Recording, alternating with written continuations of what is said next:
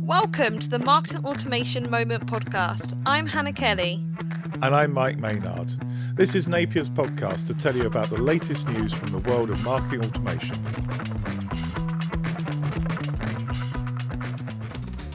Welcome to the Marketing Automation Moment. Today we talk about dynamic content, marketing automation strategy, a survey that shows B2B marketing leaders are focused on optimizing strategy, and give some tips on how to use marketing automation to make your events more effective. Hi everyone, and welcome back to another episode of Marketing Automation Moment. It's great to be back, Mike, isn't it? It's great to talk to you again, Hannah. I mean, it's been a little while. I know you've been incredibly busy, and you're off on holiday as well next week. I am indeed. A nice couple of weeks in Italy. Well, I hope you enjoy that, and I'm looking forward to getting another episode recorded when you get back. Absolutely. So, what have you seen in the news today about marketing automation? Well, I came across an interesting article on the Robotics and Automation News site, actually, and it was really talking about dynamic content and the different ways you could approach it to enhance your results of marketing automation. And it's quite interesting because the article in itself, to be honest, is quite basic. It talks about personalization. It talks about the kind of simple things you can do to make things more engaging. But what I want to have a chat about really is about dynamic content and the different things we could do for dynamic content and market automation systems. So I guess here what you're talking about is not just changing a little bit of text dynamically, but actually putting in, for example, something completely different like a video or a picture or, some other engaging content on the landing page. Is that what you're thinking about? Absolutely, Mike. Yes. So I'm thinking, if we've got a landing page and we add something as a poll, for example, what sort of information is that going to be able to provide marketers? And realistically as well, are visitors going to interact with this engaging content? Well, I mean, a couple of really good questions there. Do you get information that's useful from polls?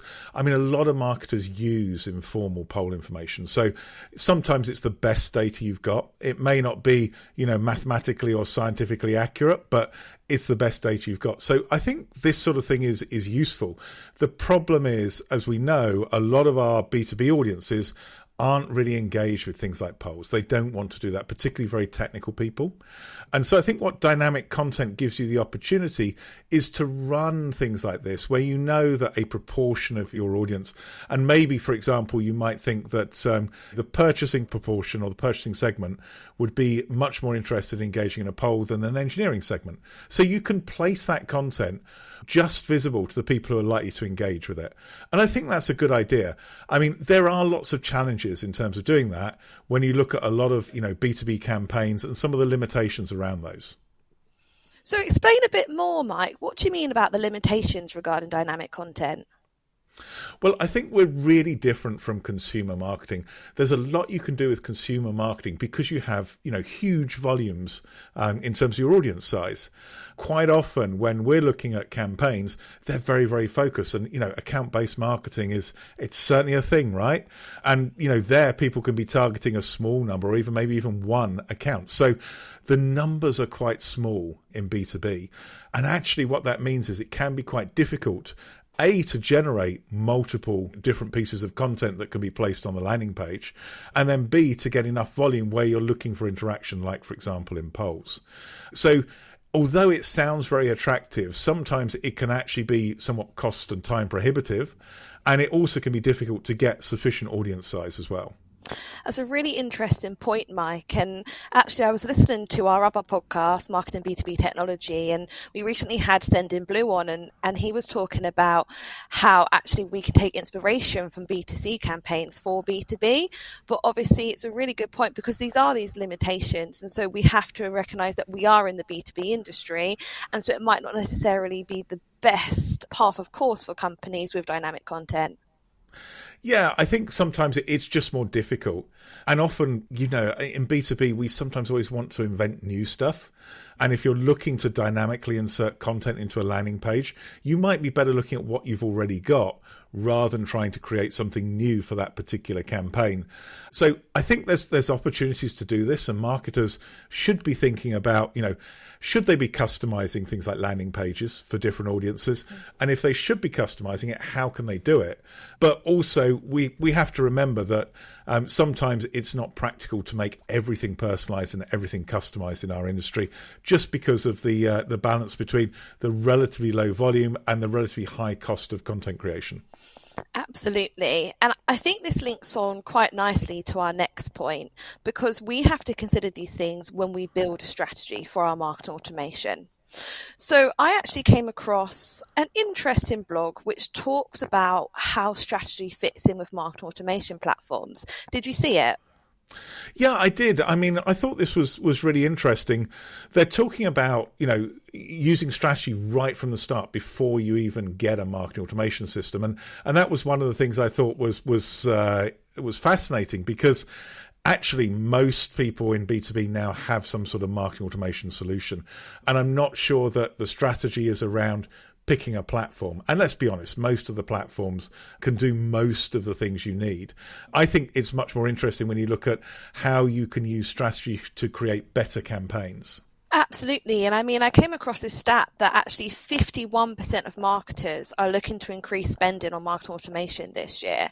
So can you give a couple examples of where strategy really comes into what you need to implement on the platform? So I think it's really interesting. We see people who still use marketing automation tools, much like a kind of souped up email system. And actually, I think what strategy should do is it should be looking at what you're trying to achieve with different segments of your audience. And one of the points that was made in the first article you mentioned was actually that it's really important to understand that buyer's journey. And we talk about this a lot. We bang on about buyer's journey a lot at Napier. But I think sometimes what you've got to think about in strategy is think more than a single campaign, and think how your campaigns can combine together to actually help your prospects move through that buyer's journey. And getting those campaigns to work together, that generates synergies that absolutely are going to make your marketing automation campaigns more effective. I fully agree, Mike. I am a big fan, as you know, on the personas and the customer journey. And the stuff we do here at Napier with our marketing automation platform, I would be lost without it. It makes my life so much easier that we have our workflows and our content down to our personas. It's so valuable.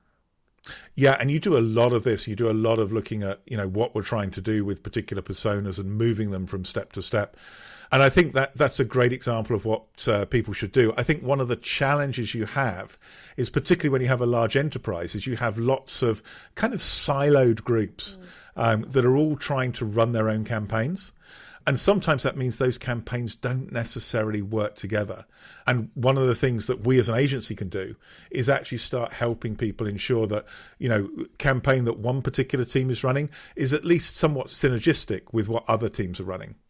Absolutely. I mean, I was helping out one of our account managers the other day with the development of a plan, and we were talking about the different email sequences that had to be implemented. And sometimes it's not a lot of work, it's just a slight tweak, but it's accepting that they do need slightly different messaging to be able to resonate with them. I think that's a great example, Hannah. I love that. It's amazing how many people spend so much time on a sequence of emails, making sure that they flow nicely from one to another, which is obviously important. But then they completely forget that the next sequence should really flow from the previous one, because they deal with those two sequences separately. So I think that's a really important point. I love that. Brilliant. So moving on, Mike. Again, just focus on some stats around the marketing automation. I love a good stat. I came across a survey from Insightly, and they did a survey of 200 B2B marketing leaders.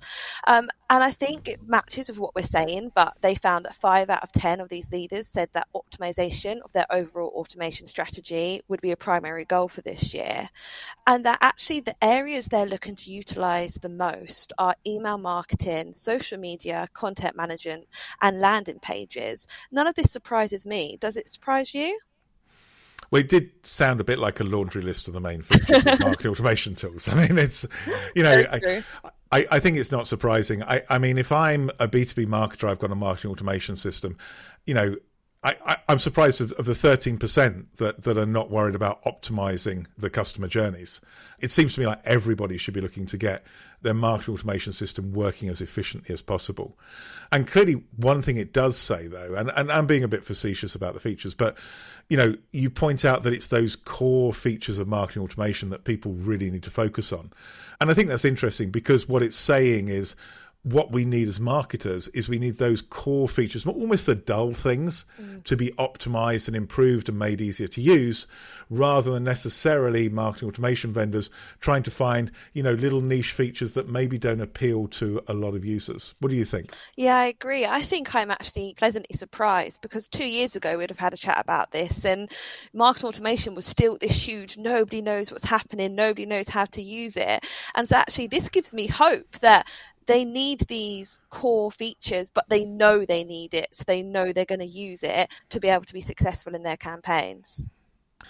I totally agree. You're absolutely right. And I think that learning that you've identified over the last couple of years, to some extent, has been driven by a sort of strategic imperative for businesses.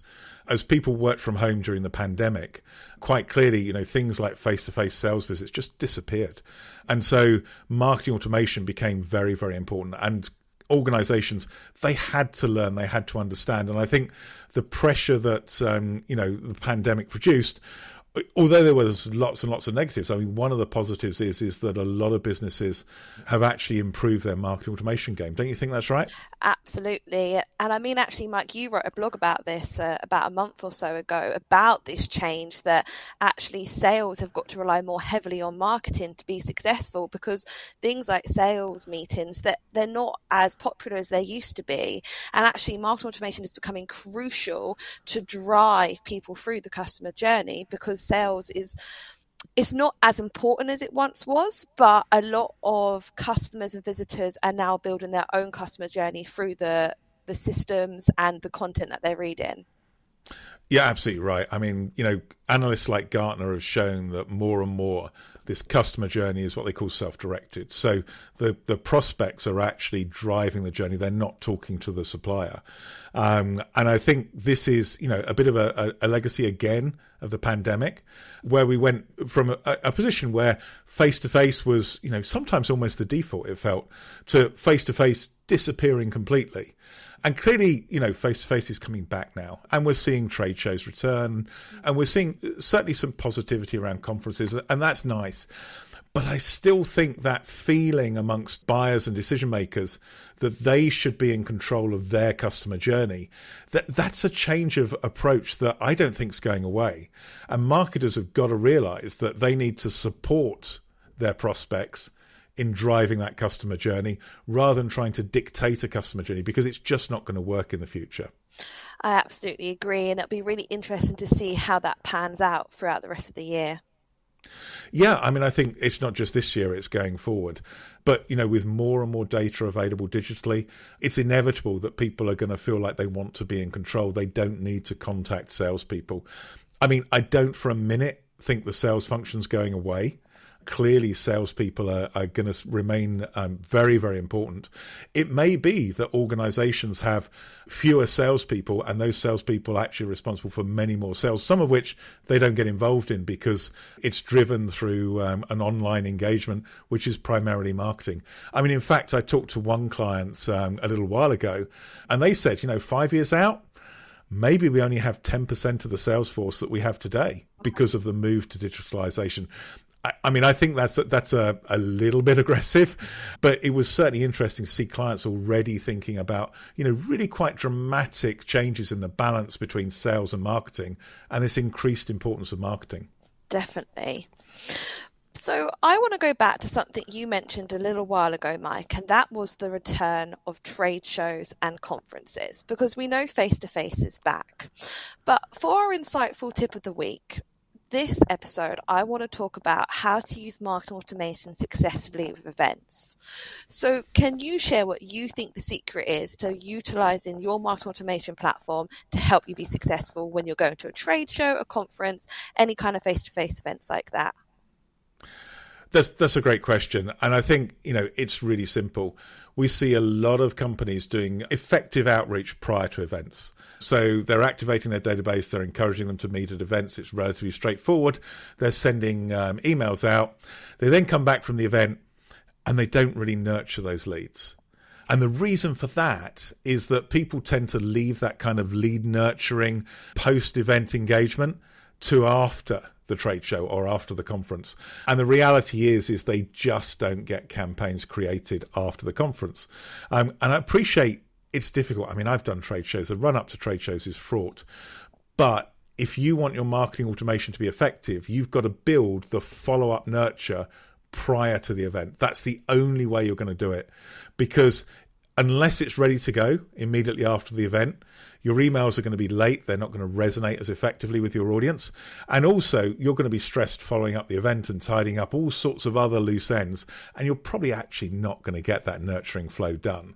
So, to me, the secret is preparation. And if you can prepare and get that campaign ready, you can then just drop the leads in straight after the event. There's no stress, and people will get that nurturing flow. What do you think? I couldn't agree more, Mike. I have learnt the hard way how important it is to get everything prepped before you go, because there's nothing you're more thankful for than when you get back from a trade show and you're tired, you know this is really important, that you can just press a button on the system and your leads are being nurtured.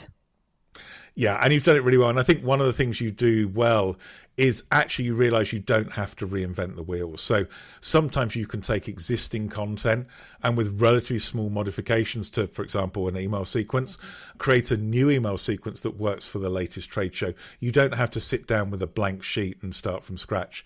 And I think that's something that, you've really bought into, and it makes that preparing in advance much less stressful.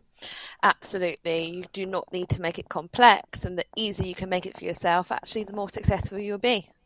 That's a great insight. I love that. Well, thank you so much for your time today, Mike. It's been another fantastic discussion. No, thank you, Hannah. It's been great, and I look forward to talking to you again on the Marketing Automation Moment. Thanks for listening to the Marketing Automation Moment podcast. Don't forget to subscribe in your favourite podcast application, and we'll see you next time.